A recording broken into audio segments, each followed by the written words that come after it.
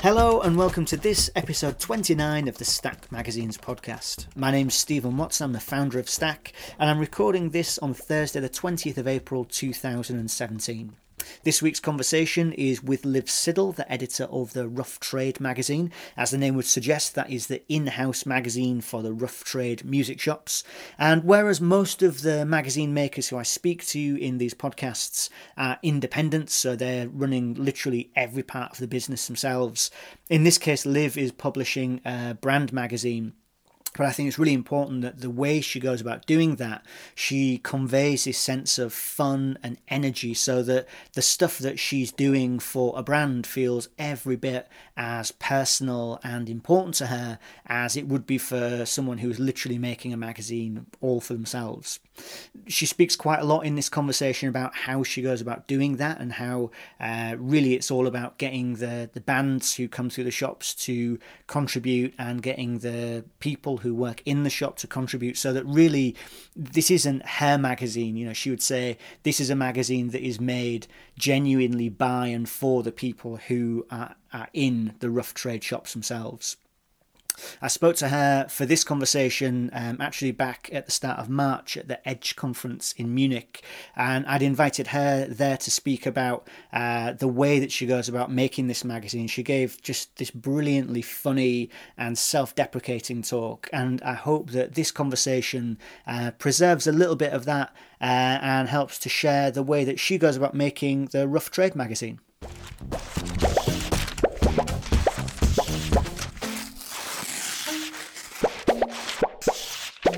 Alright, so I'm here with Liv Siddle, the editor of the Rough Trade magazine, who's giggling away at the mention of your own name, Liv.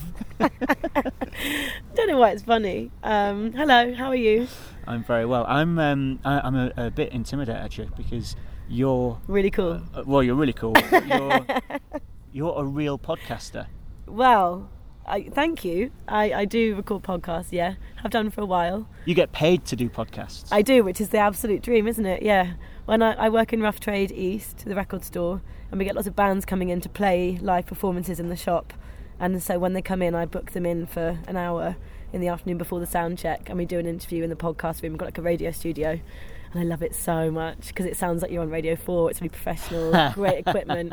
And yeah, I just get to chat about music, and they get to pick records out from the shop floor and play them. So that's really nice because sometimes bands don't want to talk about themselves.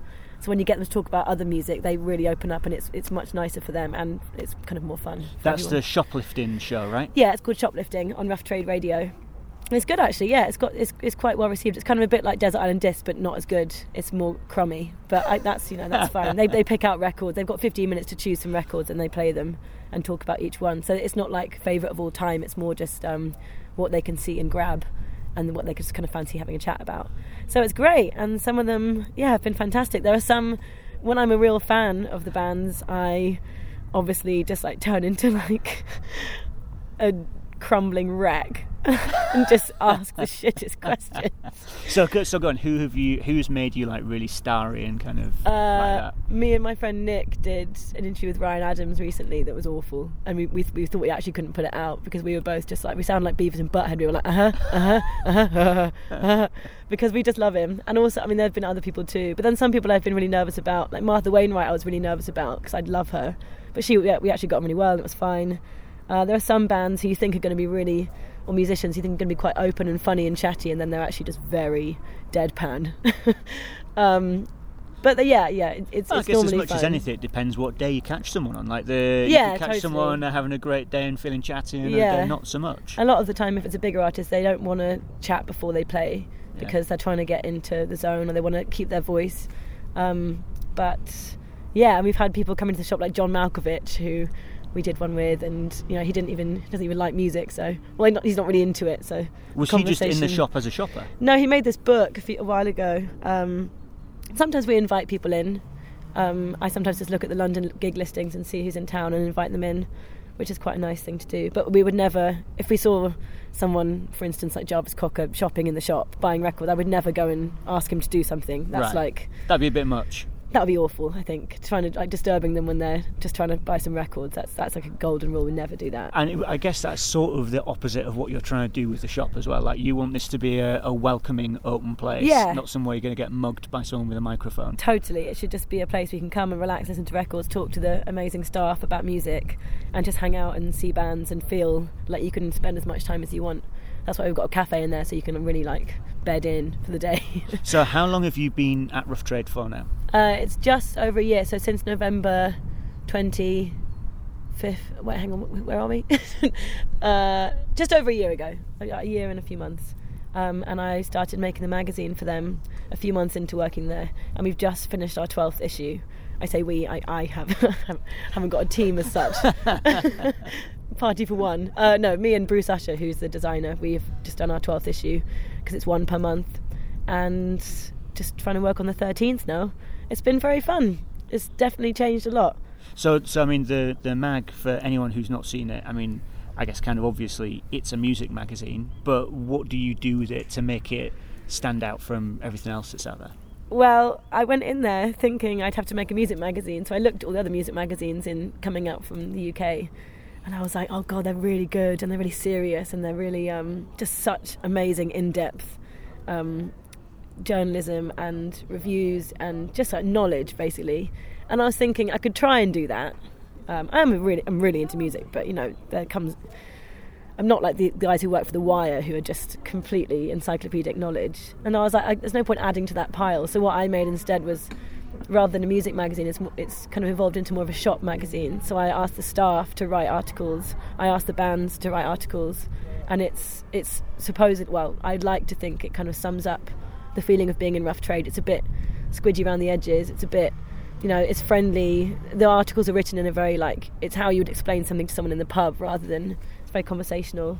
It's funny, you know, that it's very imperfect, like the shop is, you know, there's stains on the floor and there's, you know, beer cans, and it's kind of, I want it to be like that, really. And to sum up just the feeling and the history of the shop, not in terms of like the musical history, but more in terms of why has that shop survived for 40 years. And I think the reason is because it feels like you're walking into this family area where everyone wants to talk to you about music, and you know, it's not as scary as other record stores. You really can talk to the staff, and they're going to help you out, and they're all really funny and odd, and they're just big fans of music. So that's, yeah, sorry, I'm rambling like crazy. Well, that's not, this is what we're meant to be doing, right? Oh, yeah. We're meant to be talking. Shit, yeah. That strikes me as being, I mean, so I love the magazine. I think you do a fantastic job with it. Thank you, Steve. It strikes me as a slightly terrifying thing to be doing, because you're doing it on like such a regular frequency, and because you're relying on like contributions from the people who are around you, rather than like, you know, it's not like you commission a writer to do it and they get paid the money to do it, and that, you know, like when you're saying like, hey, could you tell me a funny thing to put in here, and especially when you're trying to leave it kind of rough around the edges so that it has that sort of... I say that, it just is, because it is. It is because I can't make it neat to save my life. No, it is because I basically have to do a 64-page printed magazine every 2 weeks alone to get that content together. We have a lot of regular features that I basically just like hound the people for each month, so that's quite straightforward, and it fills up some pages. But you know what, in terms of asking staff to do an article, for instance, there's a guy called Gaz who works in the Rough Trade Cafe, big Bruce Springsteen fan, and there was a book of the month which was going to be about Bruce Springsteen, so I just said to Gaz, why don't you just write me a love letter to Bruce Springsteen and to put that in. So he wrote this amazing, like, pure piece of writing that, you know, perhaps was spelt a bit wrong or whatever, but just was so pure and sweet, and something that maybe a music journalist couldn't have done. And him getting that off him and putting it in the magazine, I can edit that and make it sound right and whatever, and play around with it. And then seeing him just being over the moon to see his name in print. You know what I mean? That's like the best bit. And it's really not that hard to get stuff off people. If you just ask them, they hand it in. You know what I'm so surprised about is when I ask bands to, you know, I say to them, here's some money for some disposable cameras on your tour. Can you just like document it and send it back by this day? And as I'm emailing up, I'm like, this is never going to happen. As if. Like, they're literally like non-stop, a performance a day for months. And they do. they somehow get the time to go to Snappy Snaps in like Berlin or whatever and get it processed and WeTransfer it to me. And every time when I get that WeTransfer, I'm like, what? How have you done this? How is this working? Anyone can write for this magazine, like customers, staff, friends of mine have done it. I sometimes do it. I'd be more than happy for anyone to get involved.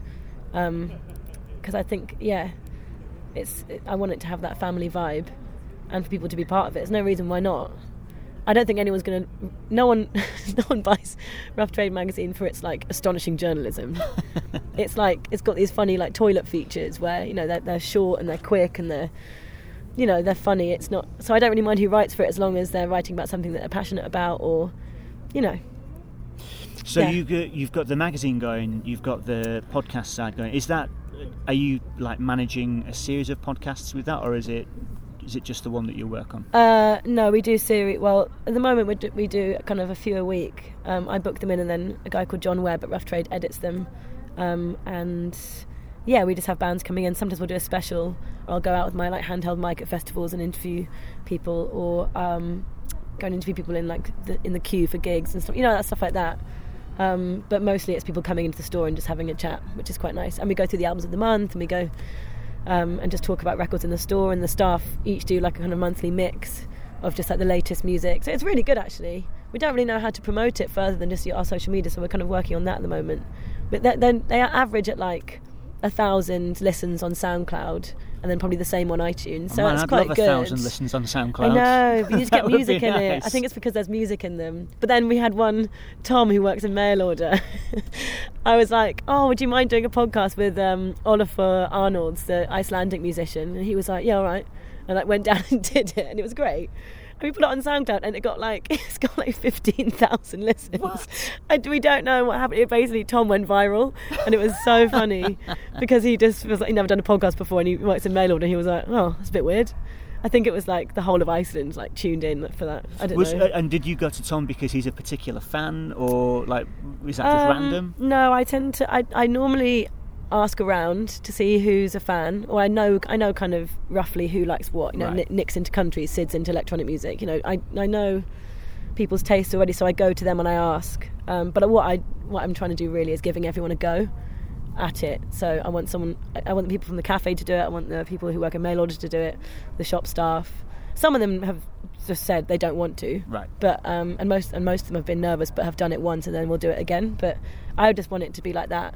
There isn't really a system, and I definitely don't like Bagsy the best ones, although I could.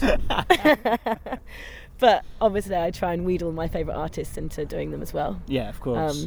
Making it sound as if it's like good press for them, but actually it's just my dreams coming true. It sounds like you're actually genuinely having fun with it. Oh my God, it's so fun. Well, but the thing is, so like even something that's really fun, like when it's pressured and like you've got to get something out and like there's only you to do it, like actually that can stop being fun. Yeah, no, it's always fun. Making that magazine and making this podcast is just like a dream. Obviously there are some, you know, working anywhere you've got your gripes about a business, but that happens if you work in a cafe or a cinema or an office, anywhere. But aside from that, honestly, I don't feel like I do work. I get there, I start work at 10 in the morning, have a coffee in the cafe, chat to the guys, go upstairs. I feel like I mess around all day, and I just have these silly things, and then I get to do things like interview my favourite band, and then I get to watch an in-store gig at the end of the day, and then I have some beers because they sell beer in there, and then we all get drunk together and go to the pub, and then the next day I do it all again, and it just feels like nothing ever. I don't do any work, but at the end of the month the magazine plops out and all the podcasts are there. But it doesn't. Yeah, I'm very, very lucky, and that sounded a bit gloaty, but I feel like maybe I should gloat because it really is like a dream job. And so before you were at Rough Trade, you were at It's Nice That for how many years were you there? Like 4 years. 4 years. Yeah. And that must be an amazing training ground. Yeah, it was so great. Like that. Yeah, that was just the most fun job ever. I've been very lucky in my work. It's nice that it was kind of like I kind of say it's a bit like a finishing school, because you learn how to. I learned how to do podcasts. I learned how to run events and how to curate events, how to make a magazine, how to write online content, how to write generally, and just learning how to be a nice person, because everyone there is just like constantly great and happy. So it was very fun. And then I went freelance for like 6 months, I was just really lonely. And I was writing for really cool magazines and stuff, but I really feed off like colleagues and Rough Trade. I love colleagues and how you get thrown into this place where people you would never normally hang out with, and you have this humour together that only could exist in that space because you're laughing at like the workplace or like your boss or a meeting or something. I love that, and I could never go back to freelance, I don't think. I remember us talking, I think it must have been just after you left It's Nice That, and you were talking about wanting to start your own music magazine. So in a way, actually, what's happened is you've got to have a music mag, but you also have this like work environment where there's a bunch of people around you. Do you know what happened? It was so weird, and I think I've spoken about this before, but I was in my old flat with my ex-boyfriend, and I was freelancing, and I was like, we were at the dinner table, and I was like, oh, I'm just so lonely at the moment, and I want to start this music magazine on my own, but I can't afford it, and I want to go and live in New York, and everything's shit. And he was like, look, don't worry about it, something will happen. And the next day I got an email from Rough Trade, my boss Stephen. He said, I found you via LinkedIn, it does happen, and well, we're looking to make a music magazine, and we need to make some podcasts, and you need to go to New York quite a lot, but would you be the editor of Rough Trade? And I was like, yes. Were you listening to the conversation in my house last night? It was like I felt like a golden hand had like come down from the sky and just given me like all the stuff I wanted on a plate. It was really quite a moment. This is all like really good news. This is good stuff. What still frustrates you? What's the thing that actually you look at it and you say, God, I just wish we could be doing something else? Like whether it's, I don't know, like more frequent or more pages or different content. Is there anything that you're like, I still want to do this thing? Oh, that's a really good question. I think, to be honest, at the moment, I wish more people knew about it, and I don't have the time. Rough Trade hasn't even got a social media manager.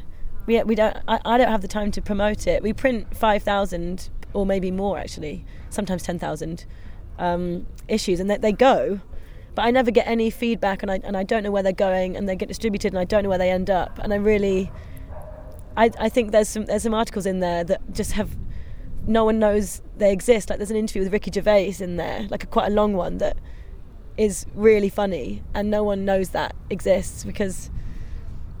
And there's interviews with like some humongous people, like Kirk from Metallica was in the last issue. No one even mentioned it. And sometimes I wish I could tell people about the magazine more, have the time to go and talk about it or get it out there more. So I think, and then also that would make people want to get involved with it more and, submit if they want to be in it or whatever.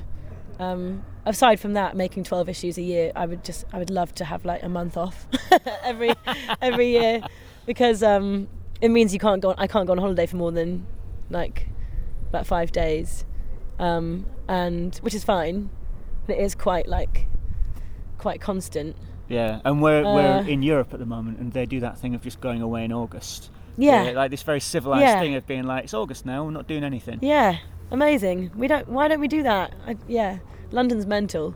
Yeah, I think with the magazine, what I really want it to get to is basically, at the moment it's written by some writers, some contributors, some customers, some friends and whatever. What I would really like it to get to is just written by musicians and staff, and I would love to get some big musicians like writing a column for the magazine. I would like Brian Eno to give me like a gardening column about his tomato plants. I want like people like that, I want like a books column from Laura Marling, or that's what I would like it to be in my head, in my dream. Like you open it up and it's just, so-and-so's doing the horoscope, so-and-so's doing this, which it kind of is at the moment. We've got Jonathan Richman as the Agony Aunt, and we do bands doing the horoscope every month. But I would like it to just be like really surprising. Cheap Date magazine from the 90s. It was put together by these two stylists, and I'll show you a copy. It's really good. Bay Garnett and I can't remember the other woman's name, Phoebe something. Anyway, you open it up and it's just like it's like Kim Gordon giving you a recipe for fish tacos, and it's Kate Moss's holiday diary, and it's Sophie Dahl doing a page of erotic novel. Like everyone's being silly and fun, and it's completely irrelevant and irreverent, and it's not timely content, it's not serious, it's just people mucking around. I would love for Rough Trade magazine to just be almost useless but really cool, so that someone finds them in an attic in about 40 years time, they'll be like, that is cool. I have no interest in it being like news or current affairs. There's enough magazines to do it already. I want it to be as like useless and silly as possible. Well, I mean, that's your strapline. Almost useless, but really cool. Yeah. There you go. Nice. All right. What I strive to be myself. Thanks very much. Thank you, Steve. Cheers.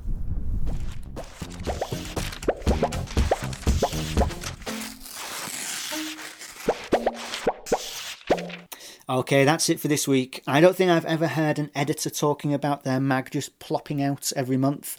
Liv obviously keeps up a fantastic work rate to make this magazine and, of course, all the podcasts. So if you get the chance, if you find yourself a rough trade store in London or Nottingham or New York, then pop in there and buy some stuff. I think you need to buy sort of like £15 worth of stuff to get the magazine for free, or I think you can buy it for like £5 or £6. Or, of course, you can listen to her podcasts for free. Just search for Rough Trade in SoundCloud or iTunes or wherever else you normally go, and you'll find it all in there. And, of course, if you've enjoyed this episode, you'll find more of our conversations with independent magazine makers also on SoundCloud and iTunes and all the regular places.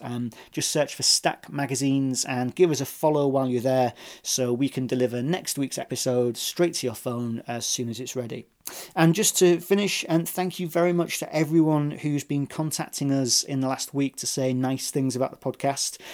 We sent an email out to our mailing list earlier this week, just basically letting people know about this podcast. So we've had lots of people listening for the first time, and it's been really lovely hearing the stuff that you've got to say about the episode. So please do keep the feedback coming, and we'll be back again next week with another episode of the Stack Magazines podcast.